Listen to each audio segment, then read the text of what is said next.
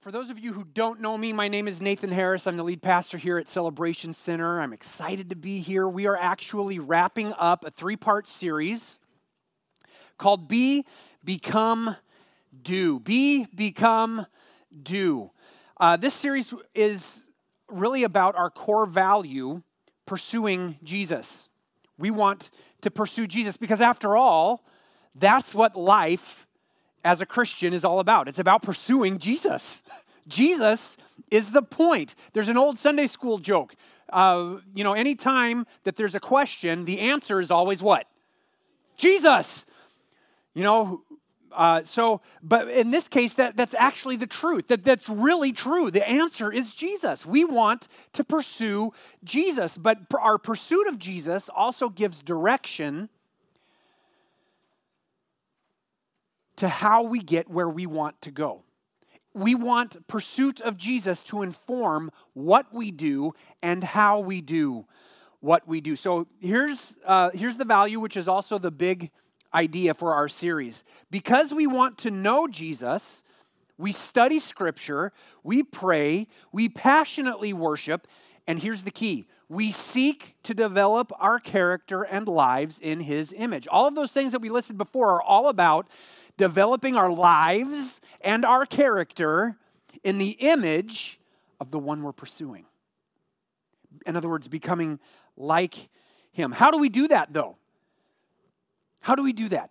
We've asked this question already, and we've looked at the possibility of being able to just do some morning devotions and then go about our day, right? Forgetting everything that we've done that morning, and so we just live life the way we want to live life, ignoring Jesus.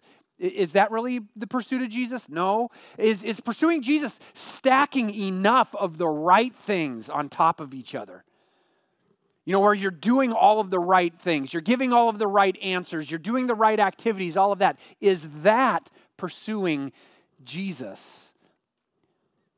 We've got to do some right things, but I don't think that's the sum total of pursuing Jesus. Is pursuing Jesus about refraining from getting involved in the bad stuff? You fill in the blank for the bad stuff, right? We can see it all around us. Do we just stay away from the bad stuff? Is that pursuit of Jesus? Well, I think it's a really good idea to avoid bad things. We're actually told to flee from sin and all kinds of things. So that's good, but that in and of itself is not pursuit of Jesus. How do we pursue Jesus? What does that look like? To help us answer that question, we broke this down into a 3-part process. Be, become, and do. Be with Jesus so that we can become like Jesus, so then we can begin to do the things that Jesus did and does. He still does. Okay? Now, so far we've talked about the be and the become parts. We looked at how pursuing Jesus means we need to be with Jesus so that our character can become like Jesus. And this means that we find our lives only in Him. Jesus is the only source for our lives. Nothing else, if we're going to really pursue Jesus, nothing else can be the source of our life. So then we begin to hear what He says and we practice what He tells us to do so that our character begins to be shaped and formed into His image. Now, if you've missed either of the last couple of weeks, I encourage you to go to our website, ccpuyallup.com. You can click on the sermon podcast link and get caught up. It'd be great for you to do that. Today we're going to wrap up, like I said, by talking about the do part. We're going to talk about what it means to do what Jesus did. So here's the main thing. If you're taking notes, there's a little blank on there. You can fill this in. To pursue Jesus, we must do what He did. To pursue Jesus, we must do what He did. I remember being a kid and having chores. Anybody else have chores as a kid? Yeah. Avery's answering. One of my chores during the wet, cold months, growing up in the Eugene area, was to take care of the firewood. That meant I had to chop it. I had to haul it up to the porch. I had to stack it. Now, hauling it up to the porch was a little bit of a chore in of itself because we didn't have a wheelbarrow. So I got one of those old plastic tall trash cans, and I would stuff this thing as full as I could get it, and then I would drag it across the front yard up to the porch so that I could then dump it out and stack it. So I had to use my head a little bit there. But by and large, this particular activity didn't take a lot of brain power. It was a lot more muscle and stamina, right? You're chopping wood, you're moving wood, you're doing all that kind of thing. I cannot tell you how often my dad actually came to me and told me how I needed to do this. How to accomplish chopping and stacking and making sure that the wood was up on the porch. And I'm thinking, Dad, don't you trust me to get this done? Has anybody here ever experienced anything like that? Maybe not from a parent. Maybe it's been a boss micromanaging you. Or maybe you've been in a project with a coworker and they just can't seem to let go enough because they just don't trust you enough with what needs to happen, even though you're playing smart. Anybody else here ever experienced anything like that? Yeah. How many people here like that? Look around, nobody does, right? I mean, it's no fun to have somebody looking over your shoulder telling you what you're doing wrong or how you need to do it better, even though you know you can accomplish what's in front of you. That is not God. Okay? God is not the person looking over your shoulder telling you, hey, you missed a spot. When we talk about doing the things that Jesus did, you need to get that picture completely out of your mind. Okay? Because God is not the person who's sitting there pointing every mistake that you make and telling you, hey, you didn't get this just right. I need to tell you again how to do this. That's not God. The doing we're talking about this morning is all about us being unleashed into the vocation, the way of life that we have been created for. Okay? Everything God has intended us to be and to do. The Apostle Paul put it this way. This is Ephesians chapter 4, verses 11 through 13. He says this, so Christ himself gave. If you've got your Bible and you're reading along with me, underline that word gave, because here's the deal. We need to understand that all of this comes out of God's loving, giving heart. Okay? This is about God giving to us, not about us earning or becoming enough. All right? Christ gave the apostles, the prophets, the evangelists, and the pastors and teachers. Why? To equip his people for works of service, which is, he's talking about a way of life there, so that the body of Christ may be built up until we all reach unity in the faith and in the knowledge of the Son of God and become mature. So that we become mature, attaining to the whole measure of the fullness of Christ. Jesus' desire for us is that we become mature.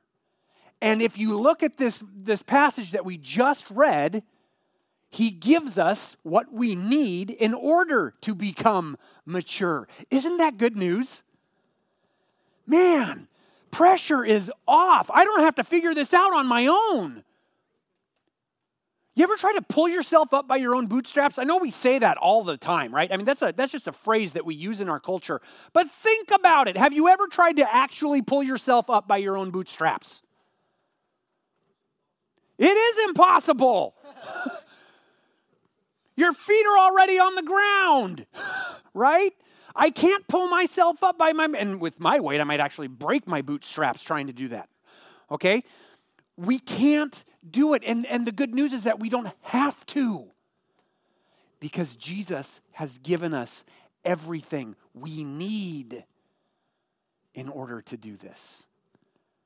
In 2 Peter, we are told that God has given us everything by his divine power so that we can actually participate in him, in his life. He's given us everything. God wants us to succeed. This is good news. I don't want anybody here to walk away from this thinking you've got to do it better, that you've got to make it happen in your own life. Now, there are some things I think we need to do, but it starts with what God gives us. We do because we have been given. We don't manufacture on our own. But how do we get there? How do we get there? We need to engage in doing what Jesus did. What does that look like? Our main passage this morning is Matthew chapter 28, verses 16 through 20. Matthew chapter 28, verses 16 through 20. If you have your Bible or your Bible app, go ahead and open up there. We are going to read that whole passage. It's not very long. Many of you have probably heard it. It is referred to as the Great, what? Commission. It is the Great Commission. So I'm going to read out of the NIV, and here's what it says. Matthew 28, picking up in verse 16. Then the 11 disciples went to Galilee, to the mountain where Jesus had told them to go. When they saw him, they worshiped him, but some doubted. I get that. I can understand that. I might be one of those guys. It's like, is this really you? People don't usually just come back from the dead, you know. Verse 18. Then Jesus came to them and said, all authority in heaven and on earth has been given to me. Therefore, go and make disciples of all nations, baptizing them in the name of the Father and of the Son and of the Holy Spirit, and teaching them to obey everything I have commanded you. And surely I am with you always to the very end of the age. Now, this passage has been used an awful lot to bring comfort to people, and that's appropriate. It should. I mean, Jesus wraps the whole thing up by saying, hey, guess what? I'm always with you. I don't know about you, but there's just something about having somebody with me when I'm going through a hard time that it encourages me. Just their mere presence. They don't have to do anything. They don't have to accomplish anything. But if they're standing there with me, then it's like, man, I can do this. I can actually go through this, right? Now think about it. Jesus is with us. He promises to always be with us. The very last thing he says to us in the Gospel of Matthew is, oh yeah, by the way, I'm always with you. That's good news. That's good news. But we can also see within the context of this passage and the events that are being talked about and the words that he says about how to go about doing what Jesus did. So number one, if you're taking notes, number one on your outline, to do what Jesus did, we must embrace the cross.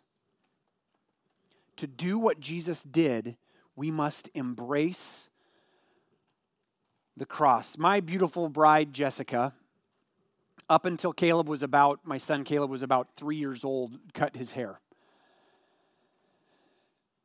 Oh boy. That was an ordeal. Every single time. You see, something about my son Caleb is that he is very ticklish, okay? And he's also very cautious. This kid, he can smell pain coming from a mile away. And sometimes he kind of makes it up in his own mind, right? And so anytime you get the clippers out, he's already ticklish, so he's kind of doing this thing as you're trying to cut his hair, but then he's also trying to dodge them because he's afraid it's going to hurt. And no amount of bribing or begging or threatening or anything else that you can think of would possibly get this kid to sit still. And what should have taken maybe 15 or 20 minutes would take an hour every single time. I have to admit, there have been a number of times in my life where I've behaved that way in the middle of a crisis or a trial because I don't want to experience pain. Anybody here like experiencing pain?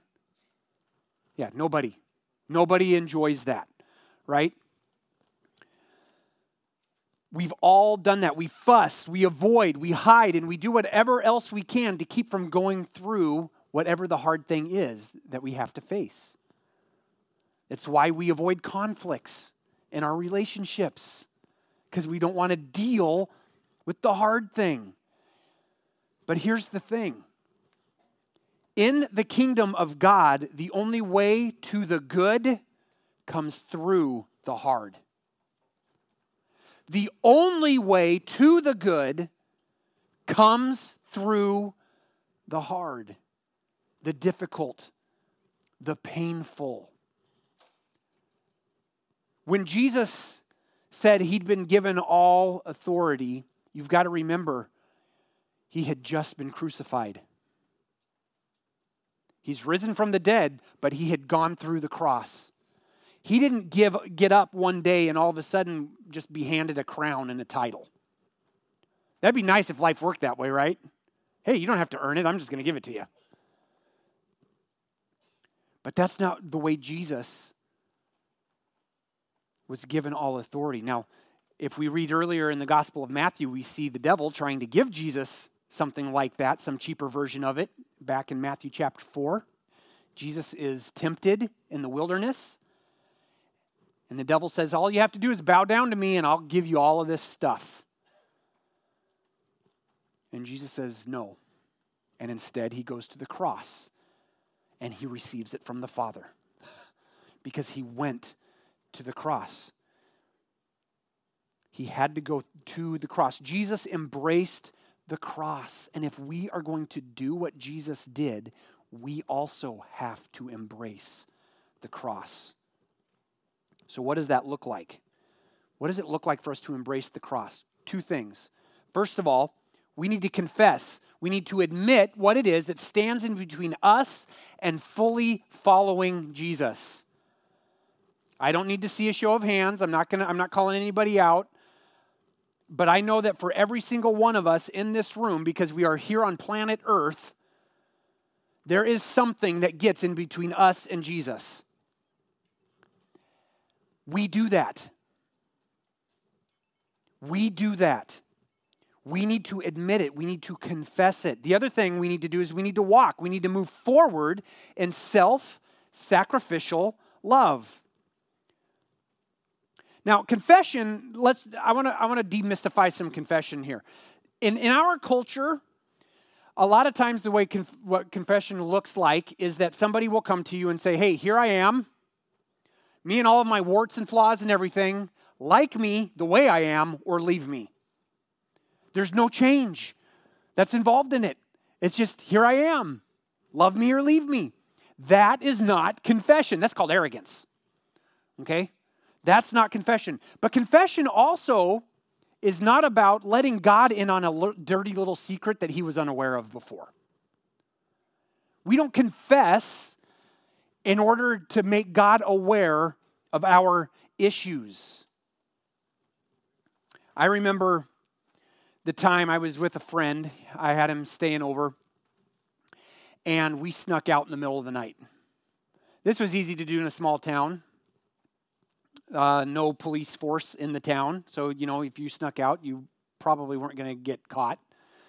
I do not recommend this.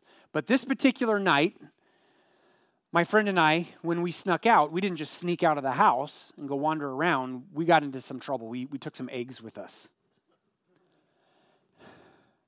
Not funny, Lindsay. This is not funny. Well, I can kind of laugh about it now. We went down to a certain building in our town, and we proceeded to throw eggs at this building. Not because we weren't feeling malicious toward them particularly. It was just something to do. We were bored, and we thought it would be cool. I have this very highly developed sense of guilt in my life that when I do wrong things, it eats at me. I lose sleep. I have tummy troubles. I'm sure that life is going to be horribly wrong for the rest of my life. And so after this happened, I actually went, I wasn't caught. Nobody knew that we had done it. I just had to confess. I was like, oh, Dad, I went and threw some eggs last night at this particular building. And, it was the Kingdom Hall. It was the Kingdom Hall in Lowell. Now my dirty secret's out. And my dad was like, oh, good grief. Of all the buildings you had to throw eggs at, it had to be that one.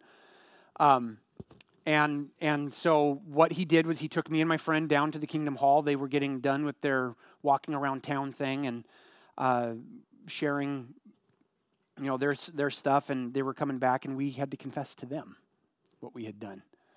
And so I spent, it was 45 minutes or so scraping our eggs and other people's eggs, by the way, not just mine, off of that building.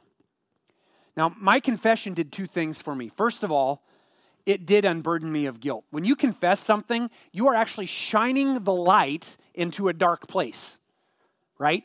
You ever experience this? You confess to it, and so now the darkness, the sin, whatever it was, it doesn't have a hold. It doesn't have the power. It doesn't have that secret of, oh, you're so bad, hanging on to you anymore, right?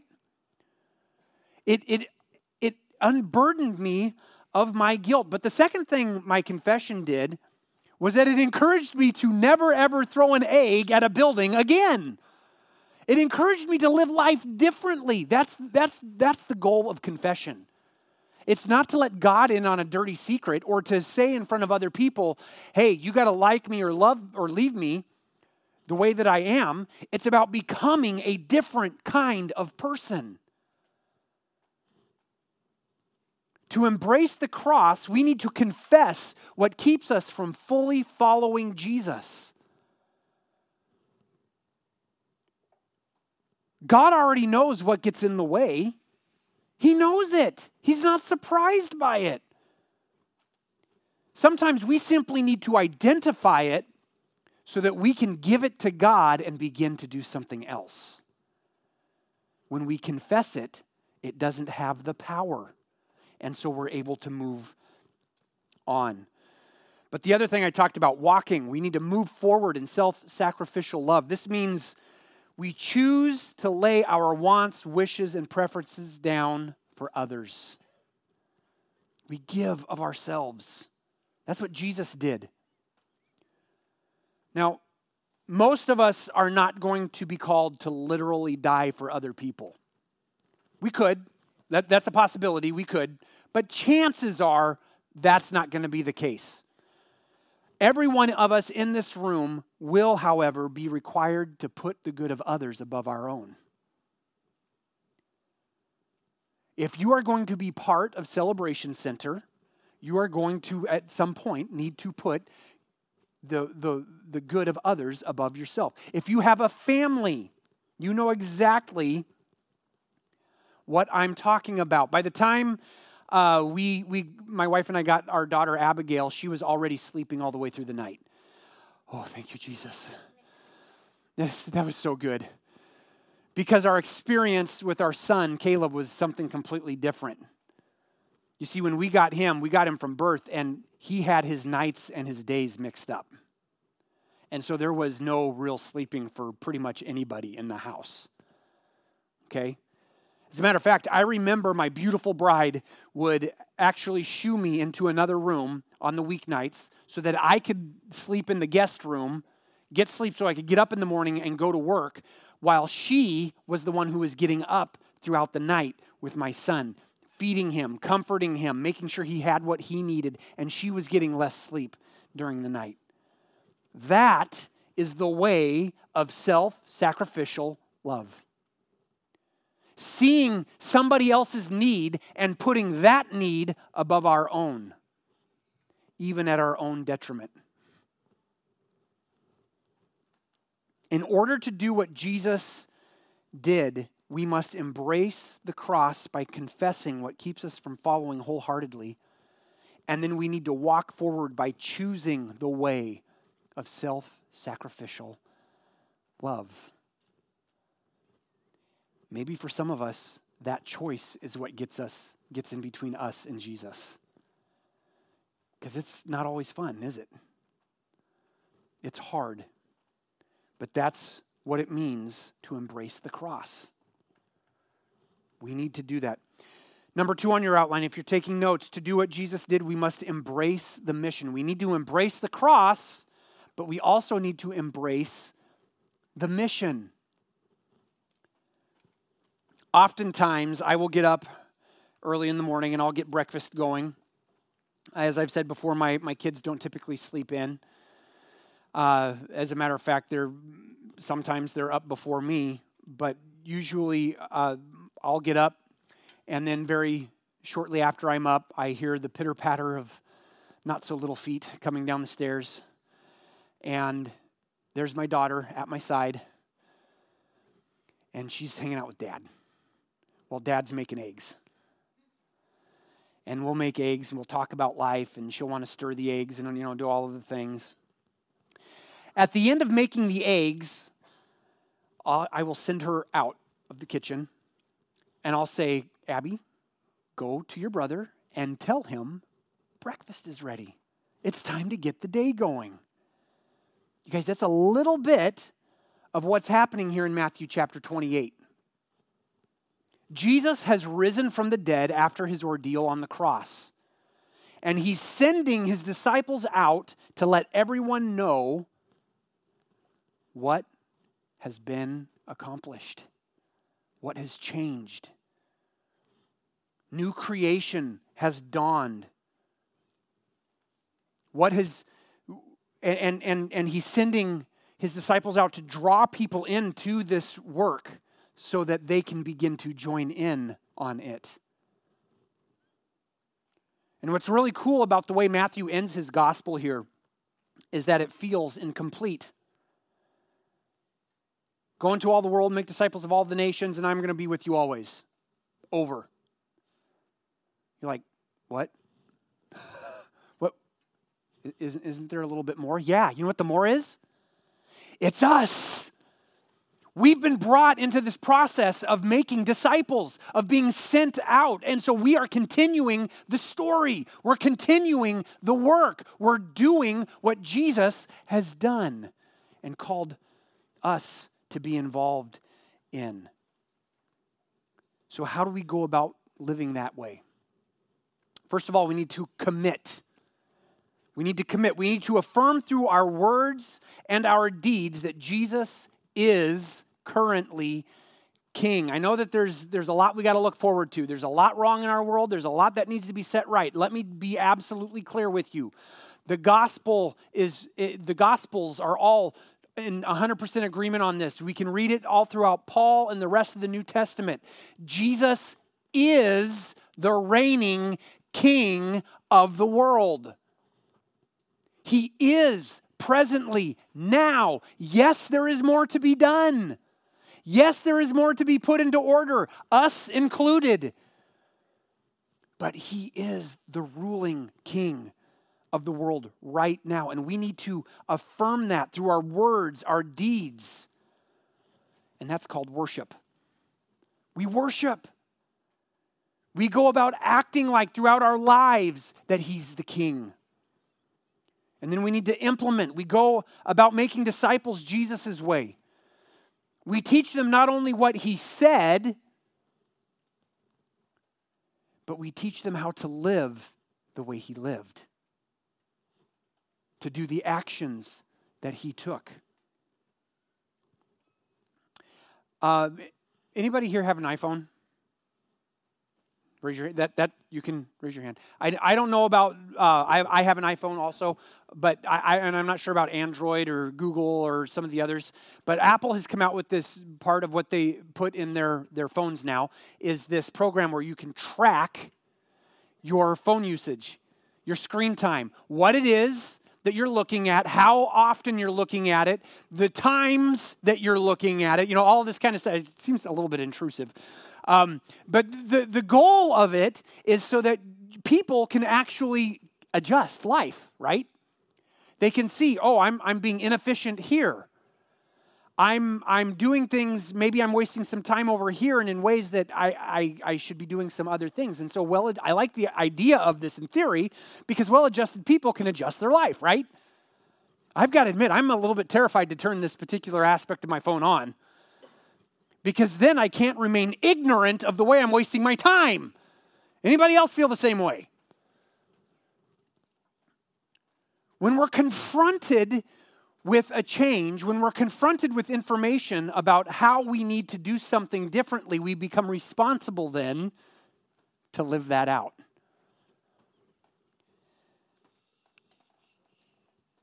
That's what I'm talking about when I say we need to commit, that we need to affirm through our words and deeds that Jesus is currently king, and so worship him. Having that information, understanding it isn't enough. We're going to be held accountable for that information. And our lives need to line up with that.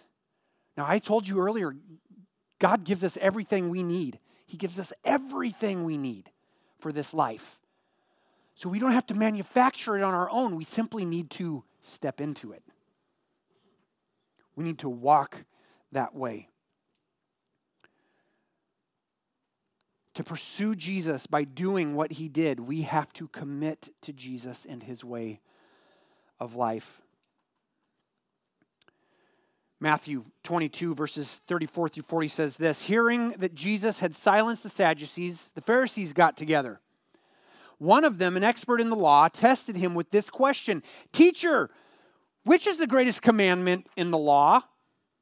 He says, what's the Cliff Notes? What's the most important thing? What do I need to focus on? Jesus replied, verse 37, love the Lord your God with all your heart and with all your soul and with all your mind. This is the first and greatest commandment. And the second is like it. Love your neighbor as yourself. All the law and the prophets hang on these two commandments. Jesus says the way of life that you need to go is to love God with everything you are, everything you have, and to love your neighbor the exact same way. With everything you are, with everything you have. Love God, love people. Love God, love people. This is the life we're committing to. This is our act of worship. Our love turned outward to God and to others. If we are going to embrace the mission, we have to commit to it. We have to commit to it, but we also need to implement it. I've got to admit, I've got all kinds of really good intentions about some books I want to read for personal growth and even church stuff and really cool stuff. I'm really looking forward to it. I've also got some good intentions about some projects that need to be done around the house. Let me ask you something. What good are my good intentions if I don't actually begin to implement them? Nothing, right? What's the saying? The road to hell is paved with good intentions, right? Having good intentions is not enough. We have to implement them. If we are going to do what Jesus did, we have to actually embrace the mission he's given us by doing it, by going. Wherever we go, everywhere we go, testifying through our words and our actions to Jesus' love, to the fact that he is raised from the dead, to the fact that he is the current reigning, ruling king of the world. And acting that way, living that out. We won't do it perfectly. But here's the beautiful thing. Jesus is with us. His promise to be with us has nothing to do, it's not based on us accomplishing something. His promise to be with us is that we're tied to him, that we are following him, we have been with him so that we can become like him, and that we're beginning to do the things that Jesus is doing. And when we do that, he is with us always and through everything. What could our church look like if we intentionally pursued Jesus through this be, become, do process? What would we look like? What would our community look like if we did this? What could be? What could happen? What kinds of things could change? What could be brought in line with God and his rule and his kingdom because we decide to pursue Jesus? I want to have the band come on up. Let's pray. Jesus, I want to thank you that your promise to be with us is not predicated on us accomplishing good enough, and that you don't stand over our shoulder to try to guilt us or to bribe us or any other thing to get us to do what you want us to do, but you simply, as we're with you, as we invest ourselves in you, you invest yourself in us, and you free us to be who and what you have created us to be.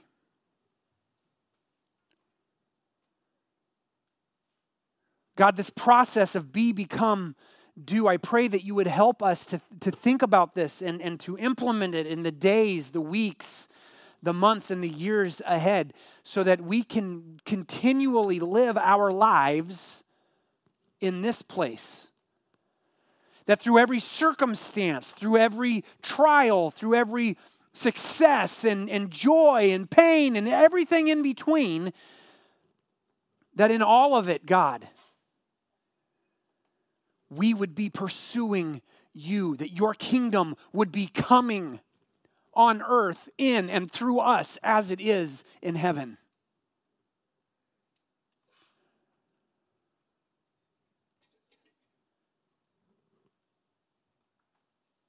God, thank you that you give us what we need. Help us in this process to rely on you, to trust you in all things, in all ways, for all things. God, we love you.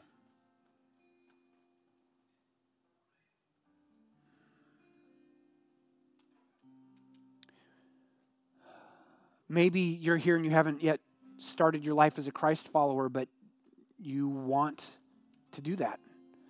You like the idea of this loving, generous God who gives rather than the taskmaster picture that so often we have in our culture, and maybe sometimes in different places that we've grown up with our parents, or maybe even in church. We got this picture. God is the God of grace, and he is the God of love, and he doesn't require of us what he doesn't equip us for. And maybe you want to join in on that. I'm going to say a prayer, just make it your own. God, here I am. Make me your child. I want to be in your family. I want to live the life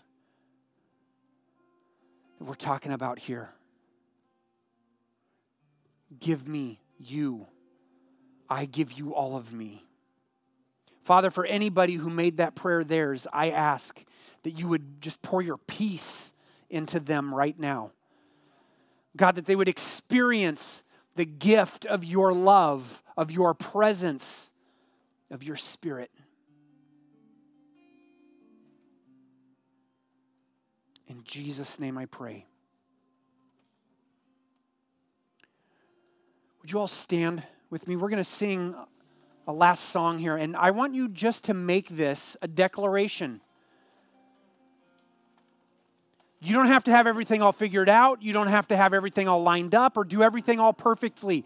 All I'm asking of you is that you sign on to pursue Jesus. Let's sing this song together, and then I'll come back up. God, thank you. Thank you that you give us the very breath that we need, that we don't have to bring anything ourselves, but you give us what we need. Thank you. Help us to live this week pursuing you in all things and in all ways. Being with you so that we can become like you, so that we can be unleashed, God, to do what you have called us and created us to do. And let our lives as individuals and as a community be turned outward toward you and to the community around us, God, proclaiming your greatness, your goodness. God, let heaven come to earth. Let your kingdom, your will be done here and now as it is in heaven, we pray. We thank you, Lord, in Jesus' name. Amen. You guys, thanks for being here. If you need prayer, I'm happy to pray with you. If you need to talk about something, I'm happy to talk with you. Let's go this week pursuing Jesus wholeheartedly. Thanks for being here. We'll see you guys next week.